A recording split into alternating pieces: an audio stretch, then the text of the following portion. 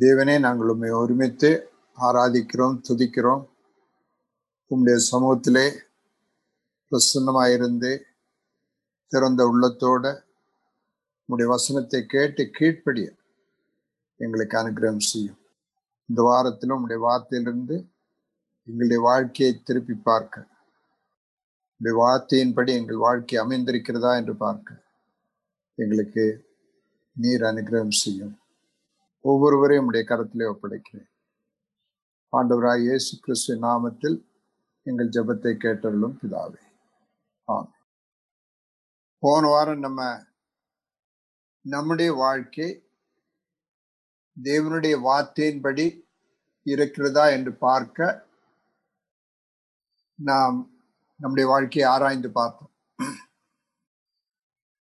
உங்களுக்கு ஒரு பயிற்சியாக கொடுத்திருந்தது அந்த வேதாந்தத்துல 1 யோவான்ல 15 டெஸ்ட் கண்டுபிடிக்கணும்னு சொல்லியிருந்தேன். நீங்க எத்தனை பேர் அதை முயற்சி எடுத்து செஞ்சீங்கன்னு தெரியல. அது பார்த்ததுல இருந்து, அது படிச்சதுல இருந்து என்ன புரிஞ்சிச்சு. இன்றைக்கு உங்களுக்கு உதவியாக அந்த டெஸ்ட்ல சிலதை நம்ம பார்க்க போறோம். 1ஆம் அதிகாரத்துல 6ஆம் வசனம். 1 யோவான் 1ஆம் அதிகாரம் 6ஆம் வசனம். ஒரு ஆள் படிக்கலாம். நாம் அவரோட ஐக்கியப்பட்டவர்கள் என்று சொல்லியும் இருளிலே நடக்கிறவர்களாய் இருந்தால் சத்தியத்தின்படி நடவாமல் பொய் சொல்லுகிறவர்களாய். நம்ம இருள்ல நடக்கிறோமா ஒளியில நடக்கிறோமான்றது ஒரு என்னுடைய உண்மை என்னன்னு புரியணும்னா யோவான் 3ஆம் அதிகாரத்துல 19-20 வசனங்களை படி. ஒளியானது உலகத்திலே வந்திருந்தும் மனுஷருடைய கிரியைகள் பொல்லாதவைகளாய் இருக்கிறபடியினால் அவர்கள் ஒளியை பார்க்கிலும் இருளை விரும்புகிறதே அந்த ஆக்கினை தீர்ப்புக்கு காரணமாய் இருக்கிறது. பொல்லாங்கு செய்கிற எவனும் ஒளியை பகைக்கிறான், தன் கிரியைகள் கண்டிக்கப்படாதபடிக்கு ஒளி வராதிருக்கிறான். அப்போ ஒளியை பகைக்கிறதுன்னு இங்க சொல்லியிருக்கு. இருளை நேசிக்கிறது, ஒளியை பகைக்கிறது. யோவான் 6ஆம் அதிகாரத்துல 19ஆம் வசனத்தினுடைய கடைசி பகுதி 6:19. இயேசு கடலின் மேல் நடந்து படவுக்கு சமயமாய் வருகிறதை கண்டு பயந்தார்கள். இயேசுவை கண்டு பயந்தார்கள். ஏன்? எதிர்பார்க்காத இடத்துல ஆண்டவராக இயேசு கிறிஸ்து கண்டபோது அவங்களுக்கு பயம் வந்துச்சுன்னு நம்ம பார்க்கிறோம். நம்முடைய வாழ்க்கையில ஒரு நாள் காலையிலிருந்து சாயங்காலம் வரைக்கும் எந்த வேலையெல்லாம் தேவனுடைய பிரசன்னம் கூட இருப்பதையோ, நான் செய்யறதை தேவன் கவனிக்கிறான்ற ஞாபகம் எனக்கு வரும்போதோ பயம் வரும். என்னெல்லாம் காரியங்கள் செய்யும் போது இந்த பயம் வரும்னு ஒரு கணக்கு போட்டு காலையில இருந்து உள்ள ஒரு 10-20 காரியங்களை எழுதி பார்த்தா உங்களுக்கு தெரியும். லேட்டா எழுந்திருக்கும் போது, எழுந்தா உடனே மொபைல் யூஸ் பண்ணும்போது, வேதாந்தத்தை படிக்காம டிவி பார்த்துட்டு இருக்கும்போது, வீட்டுல எல்லாரோடும் சத்தம் போட்டு பேசும்போது, கோவப்படும் போது, போன்லயோ மற்ற விதத்திலேயோ பொய் சொல்லும் போது, பண விஷயத்துல உண்மை இல்லாம இருக்கும்போது, தவறான யோசனைகள் மனசுல போகும்போது, சரீரத்தை கெடுதல் செய்யற விதத்துல சாப்பிடும்போது, சோம்பேறித்தனமா இருக்கும்போது, மற்றுள்ளவங்களை குறிச்சு கோள் சொல்லும் போது, இப்படி நிறைய காரியங்கள் இருக்கு எழுதும்போது. ஒன்று, தேவனுடைய பிரசன்னத்தை மறந்து வாழும்போது இந்த பயமே இருக்காது. ஆனா தேவனுடைய பிரசன்னம் இருக்குதுன்ற ஞாபகம் வந்தா யோசிச்சு பாருங்க. அந்த வேளையில ஆண்டவர் நீங்க நேரடியா பார்த்துட்டீங்கன்னு வச்சுக்கோங்க, வெட்கமா இருக்கும், பயமா இருக்கும், கவலையா இருக்கும். அப்படிப்பட்ட நேரங்களை தான் நம்ம இயேசுவை கண்டு பயந்தார்கள்னு சொல்றதின்படி வருது. அப்போ ஒரு நாள்ல அவரை கண்டு மகிழ்ந்து கொள்ளுகிற டைமா, அவரை பார்த்தா பயப்படுற வேலையை எது ஜாஸ்தின்னு பார்க்கணும். தெளிவா தெரியுது. கண்டு சந்தோஷப்படுகிற வேலை ரொம்ப குறைவா இருக்கும். நான் செய்வதை நீர் கண்டதற்காக, காண்கிறதற்காக சொல்லுவோம். எல்லாம் காண்கிற தேவன். ஆபீஸுக்கு லேட்டா போயிட்டு இருக்கேன், காணலையா? ஆபீஸ்ல வேண்டிய வேலையை செய்யாம என்னுடைய வேலையை செஞ்சுட்டு சோம்பேறித்தனமா இருக்கேன், பார்க்கலையா? ஆபீஸ்ல உள்ள பொருளை வீட்டுக்கு எடுத்துட்டு வரேன், ஆண்டவர் பார்க்கலையா? ரெட் லைட் தாண்டி போறேன், யாரும் பார்க்கல, அந்த பக்கம் இந்த பக்கம் போலீஸ் இல்ல, போயிட்டேன், பார்க்கலையா? எவ்வளவு தைரியமா போய் சொல்றோம், பார்க்கலையா? அப்போ ஒண்ணு, தேவன் என்னை பார்க்கலன்ற ஒரு தெளிவு இருக்கு. இல்லாட்டா பார்த்தால் அதை குறிச்சு வெக்கம் இல்லை, அந்த நிலையில வந்துட்டோமா, இல்ல பயம் வருது. எப்படி இருந்தாலும் நான் ஒளியிலே நடக்கிறேன் என்று சொல்லியும், ஒளியில தேவனோடு ஐக்கியப்பட்டவன் என்று சொல்லியும் இருளில நடக்கிறவனா இருந்தா நான் சொல்லுவது பொய். இப்ப தெளிவா நமக்கு தெரியுது, உண்மையை சொல்றேன்னா பொய்ய சொல்றேன். இப்ப இந்த டெஸ்ட்டை குறிச்சு படிச்சோம். இது உங்களை எந்த விதத்துல டிஸ்டர்ப் பண்ணுது? ஓகே, இது ஒரு தகவலா வச்சுக்கிட்டு இந்த தகவலை குறிச்சு பேசலாம். ஆனா டிஸ்டர்ப்டே ஆகாம இருக்கலாம். ஏன்? டாக்டர் எக்ஸாமின் பண்ணிட்டு உங்களுக்கு கேன்சர் இருக்குன்னு சொன்னா டிஸ்டர்ப்டா இருக்கு. பேங்க்ல இருந்து கூப்பிட்டு சொல்றாங்க உங்க பணம் எல்லாம் போயிருச்சு, யாரோ ஃப்ராட் பண்ணி எடுத்துட்டாங்க, பயமா இருக்கு. எக்ஸாமினேஷன் எழுதிங்க, நியூஸ் வருது ஃபெயில் ஆயிட்டீங்கன்னு பயமா இருக்கு. உங்களுடைய உறவினருக்கு என்னமோ ஆக்சிடென்ட் ஆயிடுச்சுன்னு கேள்விங்கிற பயமா இருக்கு. ஆனா இந்த வசனத்தை படித்து அதற்கு எதிர்மறையாக இல்லாட்டி எதிராக என் வாழ்க்கை இருக்கும்போது, அதை உணர்ந்து கொள்ளும் போது என்ன நடக்குது? உங்களுடைய நோட் புக் இருக்குன்னா நோட் புக்கில் ஒன்று எழுதணும், நோட் பண்ணணும், என்ன நடக்குது. எனக்கு இப்படிப்பட்ட காரியங்களை குறித்து டிஸ்டர்பன்ஸே இல்லை, இது பழகி போச்சு, சகஜமா இருக்கு.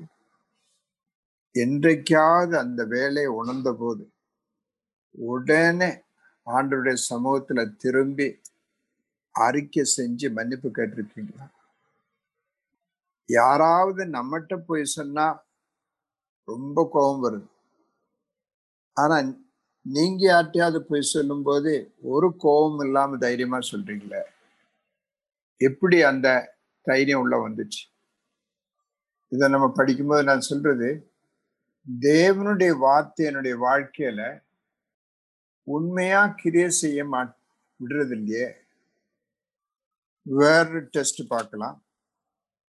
1 யோவான் 3ஆம் அதிகாரம் 10ஆம் வசனம். இதனாலே தேவனுடைய பிள்ளைகள் இன்னார் என்றும் பிசாசின் பிள்ளைகள் இன்னார் என்றும் வெளிப்படும். நீதியை செய்யாமலும் தன் சரணில் அன்புகளும் இருக்கிற தேவனால் உண்டானவன் அல்ல. இதனாலே தேவனுடைய பிள்ளைகள் இன்னார் என்றும் பிசாசின் பிள்ளைகள் இன்னார் என்றும் வெளிப்படும். நீதியை செய்யாமலும் தன் சகோதரனில் அன்பு கூறாமலும் இருக்கிற எவனும் தேவனால் உண்டானவன் அல்ல.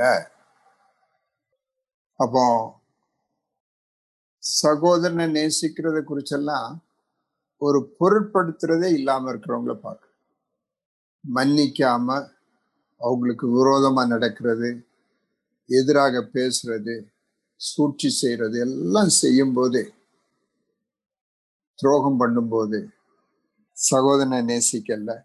நீதியை செய்யாமலும் சகோதரன் அன்பு கூறாமலும் இருக்கிற எவனும் தேவனால் உண்டானவன் அல்ல. அதனுடைய 8ஆம் வசனத்தில் இப்படி எழுதியிருக்கு, பாவம் செய்கிறவன் பிசாசினால் உண்டாயிருக்கிறான். 9ஆம் வசனத்துல தேவனால் பிறந்த எவனும் பாவம் செய்யான், ஏனெனில் அவருடைய வித்து அவனுக்குள் தரித்திருக்கிறது, அவன் தேவனால் பிறந்தபடியினால் பாவம் செய்ய மாட்டான். இதனாலே தேவனுடைய பிள்ளைகள் இன்னார் என்றும் பிசாசின் பிள்ளைகள் இன்னார் என்றும் வெளிப்படும். இந்த வசனத்தை படிச்சு நம்முடைய வாழ்க்கைய ஆராய்ந்து பார்த்திருக்கிறோமா? அதுக்கு நேரம் எடுத்திருக்கிறோமா? அதை புரிஞ்சா அதை சரி பண்றதுக்கு டைம் எடுக்காம வேற காரியங்களுக்கு எப்படி போக முடியும்? ஆஸ்பத்திரியில் வர்றாங்க, டெஸ்ட் பண்றாங்க, கோவிட் பாசிட்டிவ், உடனே அட்மிட் ஆகுறோமே. எவ்வளவு பயமா இருக்கு. கோவிட்னு வந்துருமா, இந்த ரிப்போர்ட் பாசிட்டிவா வந்துருமான்னு பயமா இருக்கு. ஆனா பாவம் செய்கிறேன், நீ செஞ்சது பாவம் என்ன இல்ல, பயமே இல்லை. தேவனையும் என்னையும் ஒளியிலிருந்து என்னை பிரிச்சு நிப்பாட்டுற காரியங்களை செய்யும்போது, தேவனுடைய முகத்தை மறைக்கிற பாவம் செய்யும்போது பயம் இல்லாம இருக்கிறதுக்கு காரணம் என்ன? தவறான தைரியம் உள்ள வந்திருக்கா? தவறான ஆறுதல் யாராவது கொடுத்துருக்காங்களா? வீட்டுல ஒரு இடத்துல ஒரு நகை வச்சிருந்தீங்க, வந்து பார்த்தபோது அதை காணாட்டா என்ன பயமா இருக்கு, என்ன அங்கலாய்ப்பா இருக்கு, என்ன வேதனையா இருக்கு. தேட ஆரம்பிக்கிறோம், தூங்க முடியல, சாப்பிட முடியல, அதை தேடி கண்டுபிடிக்கிற வரைக்கும் ஓடுறோம். பாவம் செஞ்சு அசுத்தமானேன்னு தெரியும் போது, இந்த நீங்க ஆட்டை பார்த்துருப்பீங்க, ஆடின் மேல கொஞ்சம் அழுக்கான உடனே அது எப்படியாவது அந்த அழுக்கு போற வரைக்கும் அது கஷ்டப்படும். ஆனா பன்னி மேல அழுக்கானா ஒரு தொந்தரவும் இல்லை, அதுக்கு சந்தோஷமா இருக்கு, புரண்டுட்டு. பாவத்தை குறிச்சு பாவம் செய்யும் போதோ, பாவத்தை நினைச்ச போதோ இப்படிப்பட்ட ஒரு அங்கலாய்ப்பு வேதனை உண்டாகுதா? Are we sensitive to this? Operation தியேட்டர்ல வேலை செய்யறவங்க எல்லாம் ஸ்டெரைலா வச்சு ஸ்டெரைலா இருக்கிறாங்க. யாராவது எங்கேயாவது கொஞ்சம் அன்ஸ்டெரைல் உடனே தெளிவா அவங்களுக்கு தெரியுது அன்ஸ்டெரைல் ஆயிட்டுன்னு, உடனே அதை கலட்டுறாங்க, தூர போடுறாங்க, எல்லாம் செய்யறாங்க. அசுத்தமாயிட்டு. ஆனா கிறிஸ்தவனுக்கு அந்த ஒரு உணர்வு வருதா? ஏன் இல்லை? தேவனே உணர்வுள்ள இருதயத்தை எனக்கு தாரும். பரிசுத்த ஆவியானவர் கண்டித்து உணர்த்தும் போது அதை உணர்ந்து கொள்ளக்கூடிய ஒரு அப்படிப்பட்ட பக்குவமுள்ள ஒரு மனதை எனக்கு தாரும். சின்ன சின்ன காரியங்கள்ல கீழ்ப்படியாம போகும்போது மனது கடினமாகுது. அடுத்த தவறை தைரியமா செய்யறதுக்கு முடியுது, அடுத்த தவறை திரும்ப செய்யறதுக்கு முடியுது. கடைசியில சொன்ன விதம் சொரணே இல்லாம போகுது. அவங்கள தேவனால திருத்த முடியாம வருது. கடைசியில வேதாந்தத்துல வாசிக்கிறோம், ரோமர் 1ஆம் அதிகாரத்துல 28ஆம் வசனம் இப்ப வாசிக்கிறவங்களுடைய மைக்கு சரியா இல்லை, வேற யாராவது வாசிக்கிறீங்களா? தேவனை அறியும் அறிவை பற்றி கொண்டிருக்க அவர்களுக்கு மனதில்லாதிருந்தபடியால் தகாதவைகளை செய்யும்படி தேவன் அவர்களை கேடான சிந்தனைக்கு ஒப்பு கொடுத்தார். பாருங்க, தேவனை அறியும் அறிவை பற்றி கொண்டிருக்க அவர்களுக்கு மனதில்லாதிருந்தபடியால், திரும்ப திரும்ப திரும்ப செய்யற காரியங்களை குறித்து தான் சொல்றார். தகாதவளை செய்யும்படிக்கு தேவன் அவர்களை கேடான சிந்தைக்கு ஒப்பு கொடுத்தார்னா விட்டுட்டார். இன்னும் நான் உங்களை கரெக்ட் பண்ண வரவே இல்லை, நீங்க உங்க வழியிலே போங்க, நான் உங்களை விட்டுட்டேன். இங்கிலீஷ்ல போட்டிருக்கு God gave them up. சில வீடுகள்ல பிள்ளைகளை கரெக்ட் பண்ணுவாங்க, ரொம்ப தடவை தண்டிக்கிறாங்க, கடைசியில் திரும்ப திரும்ப செய்யும்போது அப்பா சொல்லுவாரு, நீ உன் வழியில போடா, நான் உன்னை விட்டுட்டேன். கொடுக்கக்கூடிய தண்டனையில பெரிய தண்டனை தண்டிக்காம இருக்கிறதுன்னு சொல்லுவாங்க. தண்டிக்காம இருக்கும்போது அந்த நிலையில வந்துட்டா என்ன நடக்கும்னு சொல்றாங்க. அடுத்த 2 வசனம் பாருங்க, 29, 30, 31. அவர்கள் சகலவித அநியாயத்தினாலும் வேசித்தனத்தினாலும் துரோகத்தினாலும் பொருளாசையினாலும் குரோதத்தினாலும் நிறைப்பட்டு பொறாமையினாலும் கொலையினாலும் வாக்குவாதத்தினாலும் வஞ்சகத்தினாலும் வன்மத்தினாலும் நிறைந்தவர்களுமாய், புறங்கூறுவர்களுமாய், அவதூறு பண்ணுவர்களுமாய், தேவ பகைஞருமாய், துராகிதிரும் பண்ணுவர்களுமாய், அகந்தையுள்ளவர்களுமாய், வீம்புக்காரருமாய், பொல்லாதவளை யோசித்து பிணைக்கிறவர்களுமாய், பெற்றோருக்கு கீழ்ப்படியாதவர்களுமாய், உணர்வில்லாதவர்களுமாய், உடன்படிக்கைகளை மீறுவர்களுமாய், சுவாப அன்பில்லாதவர்களுமாய், இணங்காதவர்களுமாய், இரக்கமில்லாதவர்களுமாய் இருக்கிறார்கள். பாருங்க, மரணத்துக்கு பாத்திரனாய் இருக்கிறார்கள் என்று தேவன் தீர்மானித்த நீதியான தீர்ப்பை அவர்கள் அறிந்திருந்தும் அவைகளே தாங்களே செய்கிறதும் அல்லாமல் அவைகளை செய்கிற மற்றவர்களிடத்தில் பிரியப்படுகிறவர்களுமாய் இருக்கிறார்கள். சொரணை இல்லாம போனதில்லை, தவறான காரியங்களை, பாவமான காரியங்களை விரும்பி செய்யறவங்களாகவும் மற்றவங்களை இழுத்து வச்சு செய்யறவங்களாகவும் மாறிட்டாங்க. என்ஜாயிங் சின், பாவத்தின் மேல பிரியமா இருக்கிற ஒரு வாழ்க்கை.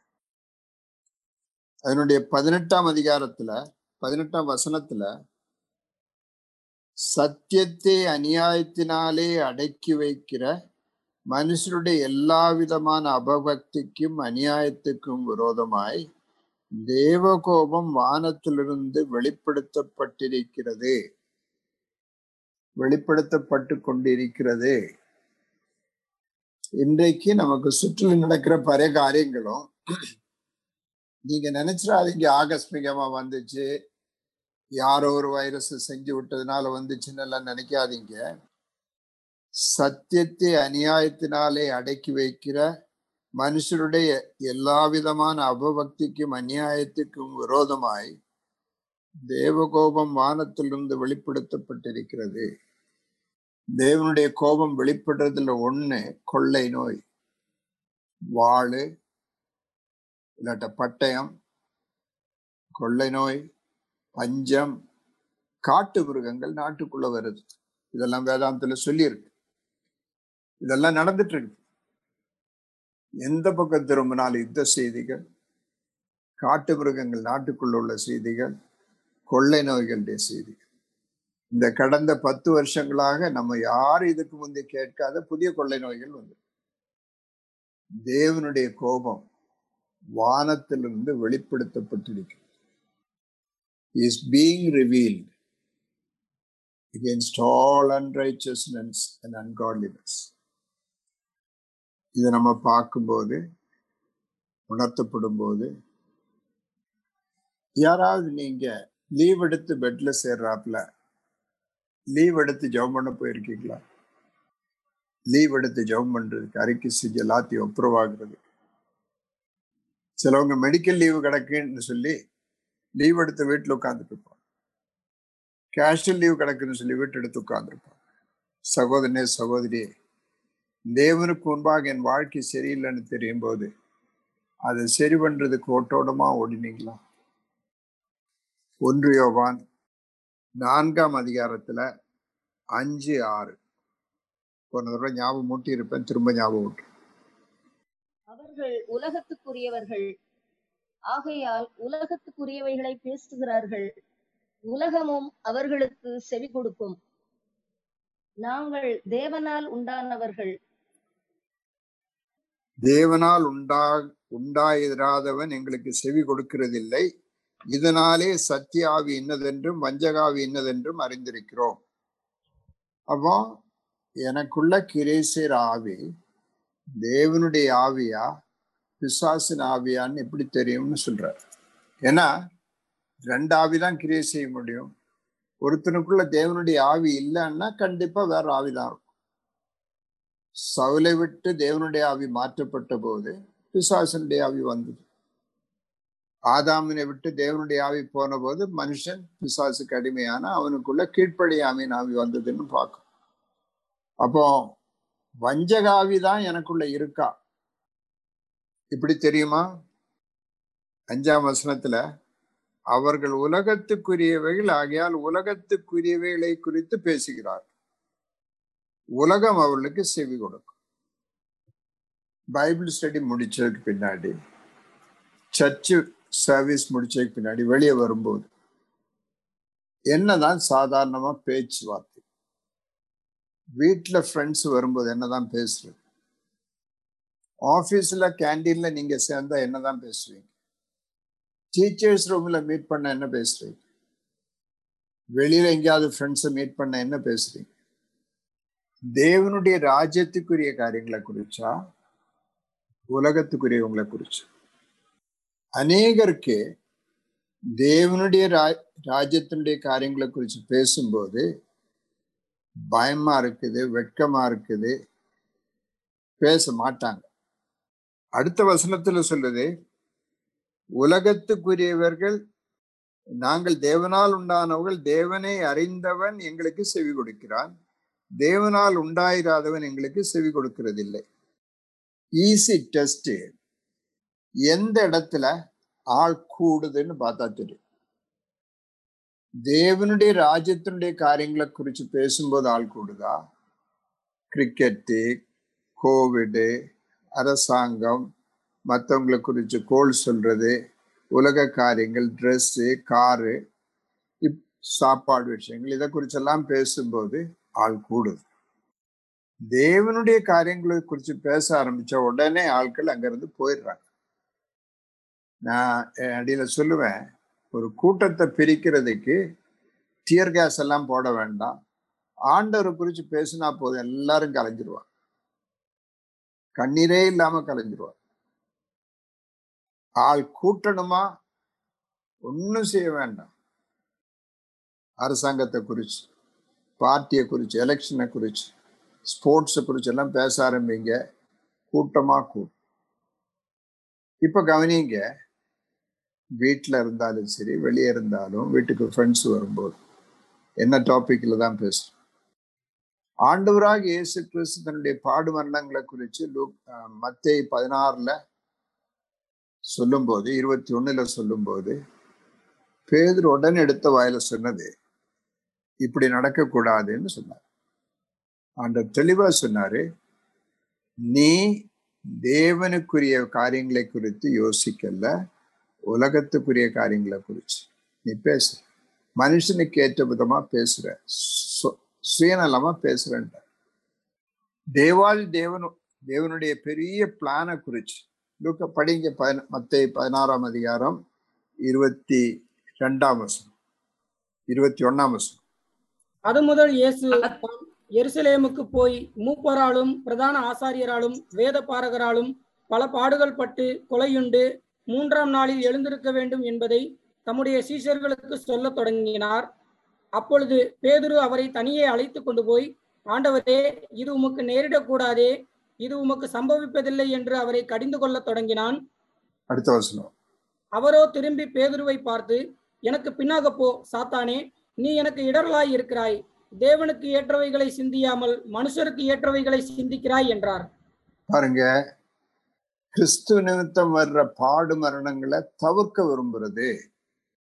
எப்பவுமே ஜாலியா இருக்கணும், என்னுடைய காரியம் சந்தோஷமா இருக்கணும், சொகுசா இருக்கணும், அதை மட்டும் தேடுறது, எனக்கு இடைஞ்சல் வரக்கூடாது.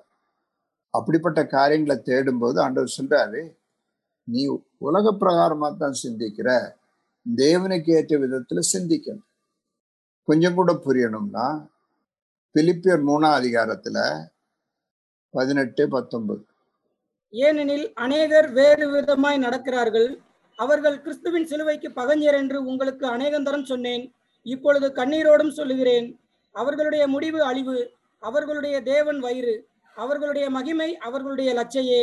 அவர்கள் பூமிக்கு அடுத்தவைகளை சிந்திக்கிறார்கள். அவர்கள் பூமிக்கு அடுத்தவைகளை சிந்திக்கிறார்கள். தேவனுடைய பார்வையில் லட்சியான காரியங்கள் அவங்களுக்கு மகிமையா இருக்குது. தங்களுடைய உள்ளத்தில் உள்ள இச்சைகள் எல்லாம் நிறைவேற்றணுன்றது அவங்களுடைய பசி, அவங்களுடைய தேவன் வயிறுன்னு அதுதான். இதை படிக்கும்போது எதை குறித்து தான் நம்ம மனக்கோட்டை கட்டிட்டு இருக்கோம், எதை குறித்து தான் பிளான் பண்ணிட்டு இருக்கோம், எந்த விஷயத்தை குறித்து தான் மற்றவங்கிட்ட நம்ம பேசுறோம். 2 திமோத்தி 4 3-4. ஏனென்றால் அவர்கள் ஆரோக்கியமான உபதேசத்தை பொறுக்க மனதில்லாமல் செவி தினவுள்ளவர்களாகி தங்கள் சுய இச்சைகளுக்கேற்ற போதகர்களை தங்களுக்கு திரளாக சேர்த்து கொண்டு சத்தியத்துக்கு செவியை விலக்கி கட்டுக்கதைகளுக்கு சாய்ந்து போகும் காலம் வரும். எப்படிப்பட்ட உபதேசங்கள் தான் பிடிக்குது, எப்படிப்பட்ட பைபிள் ஸ்டடிக்கு போறதுக்கு தான் விருப்பமா இருக்கு, எப்படிப்பட்ட பிரசங்கங்கள் கேட்கத்தான் விருப்பமா இருக்குன்னு பாருங்க. சாதகமா பேசுறது செழிப்பின் உபதேசம். நீங்க எப்படி வாழ்ந்தாலும் பரவாயில்ல, ஆண்டவர் உங்களை கவனித்துக் கொள்ளுவார். நீங்க ஆண்டவருடைய பிள்ளைகள் ஆயிட்டீங்கன்னு எப்படி வாழ்ந்தாலும் பரவாயில்ல, இப்படிப்பட்ட உபதேசங்களை கேட்கறதுக்கு அநேகர் கூடுறாங்க. ஆனா தேவனுடைய வார்த்தையை கற்றுக் கொடுக்கும் போது கவனித்து கேட்க ஆட்களே இல்லை. நம்முடைய கவனம் எங்க இருக்கணும்? 1 கொலோசியர் 3ஆம் அதிகாரத்துல 1-3 வரைக்கும். 1-2 படிச்சாலும் போதும். 1-2. நீங்கள் கிறிஸ்துவுடனே கூட எழுந்ததுண்டானால் கிறிஸ்து தேவனுடைய வலது பாரிசத்தில் வீற்றிருக்கும் இடத்திலுள்ள மேலானவைகளை தேடுங்கள், பூமியில் உள்ளவைகளை அல்ல, மேலானவைகளையே நாடுங்கள். இப்படிப்பட்ட விஷயங்களை நீங்க வீட்டுல பேசுறீங்களா? ஃப்ரெண்ட்ஸு கூட உட்காரும் போது பேசுறோமா? ஒரு ஜெப கூட்டத்துக்கு வேணா போகும்போது சொல்றீங்க, அது இருக்கட்டும். பாக்கியுள்ள வேலைகள் அந்த யோசனை இருக்கா? இந்த உதாரணங்கள் இருந்து நமக்கு புரியுது என்ன ஆவி எனக்குள்ள கிரியை செய்கிறது. டெஸ்டிங் நடந்திருக்கு. 4ஆம் அதிகாரத்துல முதல் 3 வசனங்களை படிங்க. எஜமான்களே, உங்களுக்கு பரலோகத்தில் எஜமான் இருக்கிறார் என்று அறிந்து. 1 யோவான் 4:1-3. பிரியமானவர்களே, உலகத்தில் அநேக கள்ள தீர்க்கதரிசிகள் தோன்றி இருப்பதினால் நீங்கள் எல்லா ஆவிகளையும் நம்பாமல் அந்த ஆவிகள் தேவனால் உண்டானவைகளோ என்று சோதித்தறியுங்கள். தேவ ஆவியை நீங்கள் எதினாலே அறியலாம் என்றால், மாம்சத்தில் வந்த இயேசு கிறிஸ்துவை அறிக்கை பண்ணுகிற எந்த ஆவியும் தேவனால் உண்டாயிருக்கிறது. மாம்சத்தில் வந்த இயேசு கிறிஸ்துவை அறிக்கை பண்ணாத எந்த ஆவியும் தேவனால் உண்டானதல்ல. வரும் என்று நீங்கள் கேள்விப்பட்ட அந்தி கிறிஸ்துவனுடைய ஆவி அதுவே. அது இப்பொழுதும் உலகத்தில் இருக்கிறது. எந்த ஆவி எனக்குள்ளேயோ ஒரு தீர்க்கதரிசிக்குள்ளேயோ ஒரு பிரசங்கிக்குள்ளேயோ இருக்கணும்னு இருக்குதுன்னு தெரியணும்னா டெஸ்ட சொல்றாரு. என்ன டெஸ்டிங்க? மாம்சத்தில் வந்த இயேசு கிறிஸ்துவை அறிக்கை பண்ணாத ஆவின்னா, பூமியில வந்து ஆண்டவராக இயேசு கிறிஸ்துவா இருந்தவர் தேவாதி தேவன்தான்றத, அவர் மனுஷனா வந்தார் தேவாதி தேவன்தான்றத ஒத்துக்கொள்ளாதவர் எல்லா ஆவிகளும் அந்தி கிறிஸ்துவின் ஆவி, அது பிசாசின் ஆவி. அப்ப நம்ம சொல்லுவோம், அப்படியெல்லாம் நம்ம செய்யலையே, நம்ம இயேசுவேன்னு தானே சொல்றோம், தேவனுடைய குமாரனேன்னு தானே சொல்றோம், அறிக்கை செய்யறோமேன்னு. அப்போ யாக்கோபு சொல்றாரு, பிசாசு அறிக்கை செஞ்சு நடுங்கிறதுக்கும் நீங்க அறிக்கை செய்யறதுக்கு என்ன வித்தியாசம்னு கேட்கிறாரு. கவனிங்க வேணா, மார்க்கு 3ஆம் அதிகாரத்துல 7ஆம் வசனம். இயேசு தம்முடைய சீஷர்களோட 3:11 வாசி. 3:11. அசுத்த ஆவிகளும் அவரை கண்டபோது அவர் முன்பாக விழுந்து, நீர் தேவனுடைய குமாரன் என்று சத்தமிட்டன. அப்போ அசுத்தாவிகளும் தேவனுடைய குமாரன் என்று சத்தமிட்டன. 5ஆம் அதிகாரத்துல 7ஆம் வசனம் படிங்க. இயேசுவே, உன்னதமான தேவனுடைய குமாரனே, எனக்கும் உமக்கும் என்ன? என்னை வேதனைப்படுத்தாதபடிக்கு தேவன் பேரில் உமக்கு ஆணை என்று மிகுந்த சத்தமிட்டு சொன்னான். யாரு சொன்னது? அசுத்தாவி பாதிச்சன்னு சொல்றோம். அப்போ யோவான் எழுதும் போது 1 யோவான்ல எழுதுறாரு, அசுத்தாவிகள் அப்படி அறிக்கை செய்யாதுன்னு எழுதியிருக்கு. இது நான் எல்லா அரசுல படிக்கும்போது நம்ம பார்த்திருக்கோம். தேவாதி தேவன் கர்த்தராகிய இயேசு கிறிஸ்து எல்லா நாமங்களுக்கும் மேலானவர். அந்த நாமத்துக்கு மேலாக ஒரு நாமமும் கிடையாது, அவருக்கு மேலாக ஒன்றும் கிடையாது. உன்னதமானவர்.